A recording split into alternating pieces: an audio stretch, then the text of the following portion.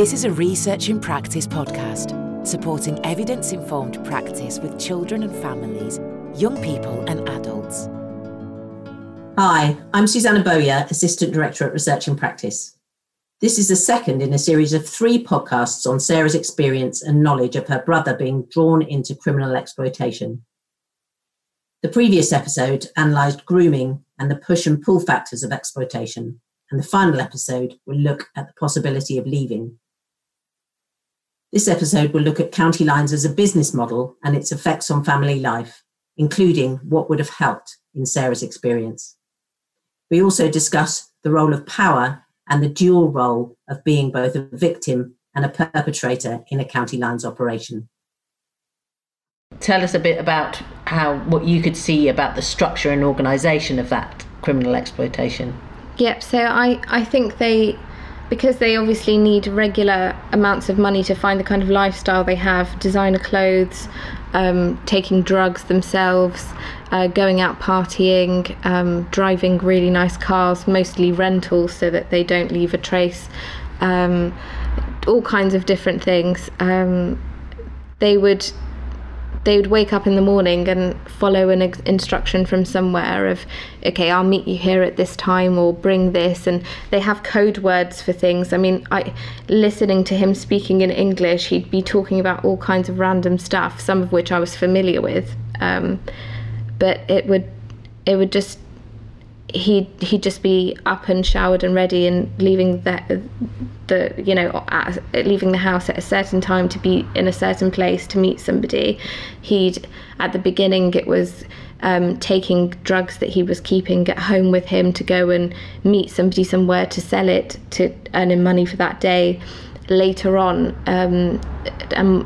more recently, maybe 3 years ago was the most recent time that I'd seen this, answering calls and calling somebody else. So there'd be a demand call and then there'd be a supply call. So he'd be calling somebody who's closer to that person and saying, okay, X person will meet you here at this time, make sure you're there. And then he'll go maybe 10 minutes before the meeting time, call and make sure the guy's there to meet him. And it's always done on non-smartphones, and there is a network and schedule and a high expectation. And just logistically, things get moved around very intelligently and through means that are often untraceable. And if they're traceable, maybe not so easy to understand. They've got their own language that they operate with. And why non-smartphones? I don't know. I think they just imagine that it's more traceable. And also it stops... so they wouldn't have any communicating apps that could be tapped into. It's just normal calling. I don't really know. And this thing of having more than one phone was kind of more than one phone. Yeah. So you'd have one phone. So you'd have a supply number and a demand number. So there'd be the number that you'd use and answer no matter what within your own group, and then you'd have the supply number. So if you didn't have stock, for example, that mobile would be off, and also to avoid being on for loads of time. I mean, removing SIM cards so it's not traceable, things like that. It would always be the supply number, I presume, that would be traceable by the police, because your own circle are not going to expose you. If there's ever a snitch, it will usually be on the supply number, I presume. It's difficult because by that time they're so indoctrinated in this way of life within this subculture of the same people, and waking up in the morning waiting for instructions of what their day in that social environment is going to control. It might be, let's gather around and go and stab somebody in another area. It could be, okay, we've got this much stock of cannabis we need to shift, or we need to move here, or it's X person's birthday party, let's go and take these drugs and dish them out, or whatever they want to do. That it's always, until they're the ringleader, it's always, their time is always dictated by somebody else, and there's been times where it's been my birthday. I used to work abroad, so I'd come back and it would be either my birthday or my dad's birthday, somebody's birthday, even his own birthday, and we'd organise something for him and tell him like a week before, and the day would come and he'd just forget about all the plans and just say, yeah, I'll see you guys at maybe 6 p.m, and he'd be back at 3 o'clock in the morning, and he'd be like, well, it was my thing, and I'm fine not having not being celebrated, because there was always there was a schedule that they would follow all the time. That's interesting to talk about. So it's quite what from your perspective, it looked really very organised from dawn to dusk kind of thing. How was that transmitted to him? Yeah, it was more from dusk to dawn. Yeah. But yeah, he'd wake up at ridiculous hours of the morning and his phone would ring and he'd be showered and out of the door, and just my dad tried at the beginning asking him what time he'd be back, and he might have given him, picked a number from his head, but nothing was respected about where he lived. He'd bring all kinds of people back home. There was no boundary. Just thinking about sort of from 9 to the GCSE time and just reflecting on that time, is there anything that you think in terms of any aspect of that, in terms of professional help or school help or how help to support your parents? Is there anything you can imagine that might have come in there that might have made a difference? I think at the beginning there wasn't a lot at school that he was doing wrong. So for maybe calling out in class or stuff like that, this is even up to kind of year 7, year 8 kind of time.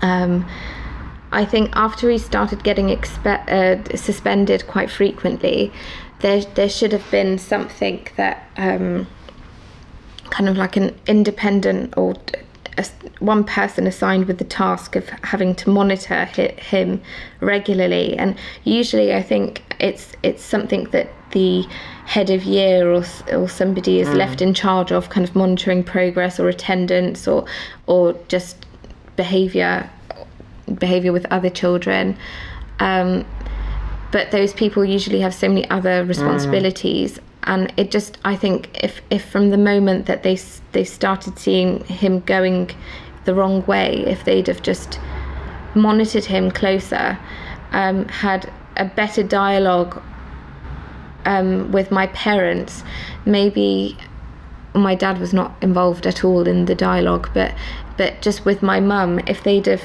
encouraged her to be more in contact with them and provided an environment of, I think at that stage, I don't know if it's still like this now, but at that time I don't know, they relied a lot on parents doing their bit to keep their child at school and on the straight and narrow.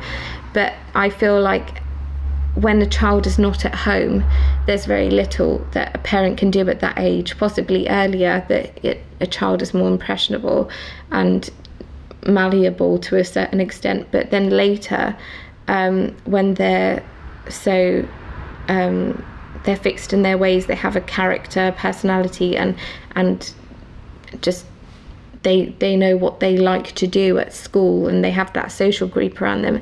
It's hard to have any sort of control. I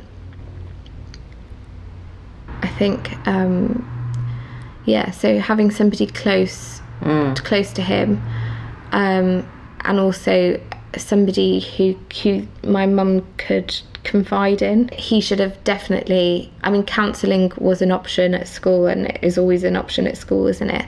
I had it myself, but it should have been something that was compulsory for him at least after he'd thrown the brick into the dual carriageway. It should have been something that was it just seems like an obvious no-brainer. So the child must be emotionally unstable in some way and must have something that they need to express, or even if it's just truancy, bad behaviour, or just a bad mood that day. There was something behind needing to do this, and that should be explored more. Yeah, somebody to sort of get under the skin of what's going on. Yeah.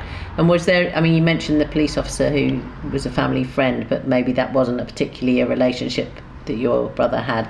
I don't know. Was there anybody there, the possibility of a relationship with anybody that might have kind of opened a window to something different?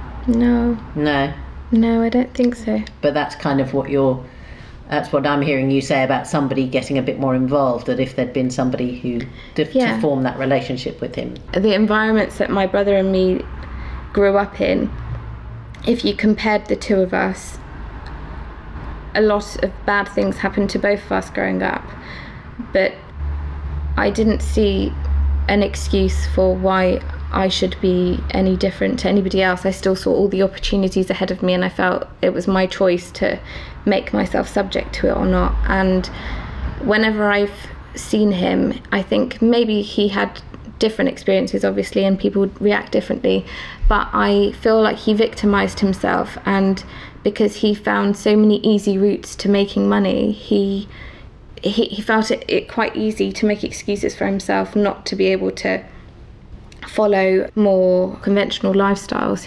He liked the fact that he had good reason from having awful things happen to him as a child within the gangs, getting beaten up. I mean, he's been hammered in the head before, beaten up, kidnapped, loads of different things. But at the same time, he uses his parents as an excuse and their divorce as a reason for why he just doesn't think that he could do normal things. He uses it as an excuse for why he couldn't finish his education. Now he uses his criminal record as a reason why he can't go back into education or get a job, and he should really have a good idea of where his choices have led him and understand fully the options that are available to him. So we've used that as a way of doing the research for him, finding what routes he has, who will give him work experience, where he can do apprenticeships, etc. He will always find a way of showing interest and saying, yeah, I'm really going to try, at least as a face for us, and then somehow avoiding it. If I look at my brother now, and I compare mentally how much he's grown, it's as though that 12-year-old boy grew into something awful until the age of 17. And then by the time he was 17, rather than being younger and hanging out with 17-year-olds, he was then around a lot of people his own age with similar kinds of interests. He's picking up people to be friends with around that same age bracket, again between 17 and 21, 22, of people who've come out of school, who probably are physically quite strong, into the same kind of ways of making money, because they're not able, they don't have GCSEs, most of them, they don't have any way of earning an income, they don't have much to do with their time, they don't live in very nice places. So now he's kind of graduated to the upper end of that. Yeah, but mentally, that his social level and that the social level of interaction has stayed around that age. I mean, that between the ages of kind of 17 and when he was in that age bracket to now, he's just been losing friends who've either gone into like building work or found some other type of occupation to keep them busy. It might be that they've stemmed off and done exactly what he's doing now, but it's as though he's kind of stayed in the bubble and had to find his domain through recruiting people to keep him in some sort of a money earning position and powerful. And yeah, he's known for what he is and what he does. I mean, they each have their own names, a completely different name to their birth name. They have names between them, and then they have names for people that they sell drugs to. There's all different kinds of things that I would associate with that kind of criminal culture that keeps them thriving off one another's anger, pride, different things that just fuel the existence of the gang and make them expand, because they just keep recruiting more and more and more. And that's what, because it's kind of like a pyramid of people, whether it's according to age or strength or whatever it is, whoever's looked up to in the gang feels that sense of accomplishment that they probably lacked in other areas of their life. And as long as they're doing things and earning money, just listening to grime music alone, you can see that making money by any means is the most glorified aspect of living, and whatever you have to do to make your money, you do it. So we've talked a bit about money and shoes and clothes and things like that, but you've also reflected that money really wasn't the primary thing that he was getting there. So what are the other kind of aspects of things that were the rewards, if you like, that for your brother out of that experience? It could be anything from being treated to a meal by the elder of the group, or being able to just ride in maybe a rented Range Rover for the day to go and deliver some drugs. I mean, it's not, although they're all dressed very nicely and have, the latest of all kinds of designer clothes, it's more the image and the power of moving in a group with a family type environment of where you belong, and knowing that you're feared and that you can get whatever you want, you can behave however you want. I mean, one example that I mentioned earlier, my brother had said to my mum from prison that it's not about the money. Sometimes I've had £5,000 in my pocket and I've had to just throw it into a river just so there's no traces to me. It's just about the ability to be able to get that money. I mean, there've been a few times that I've found him on Instagram while he's in prison, sharing videos of himself with handfuls of cash and just throwing it up in the air like he's on crystal maze or something. It's just ridiculous, just how it's not about the money, it's the power. It's about, I want to do this and I can get away with it and no one can stop me, and I know all the avenues in which you would try to stop me, but I can surpass them very easily because I've got the experience and I've got the team behind me to cover my back. Thank you for listening to this podcast. We'd encourage you to listen to episodes 1 and 3 in the series to better understand Sarah's experience. Those look at why Sarah thinks her brother was exploited, particularly the push and pull factors and the barriers to overcome in order to leave a County Lines operation. There are helpful resources listed in the show notes, including resources on County Lines, exploitation and safeguarding. Tweet Research IP and let us know your thoughts on what you've heard today.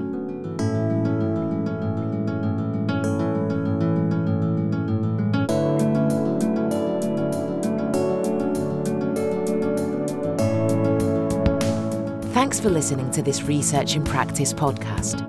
We hope you've enjoyed it. Why not share with your colleagues and let us know your thoughts on Twitter? Tweet us at ResearchIP.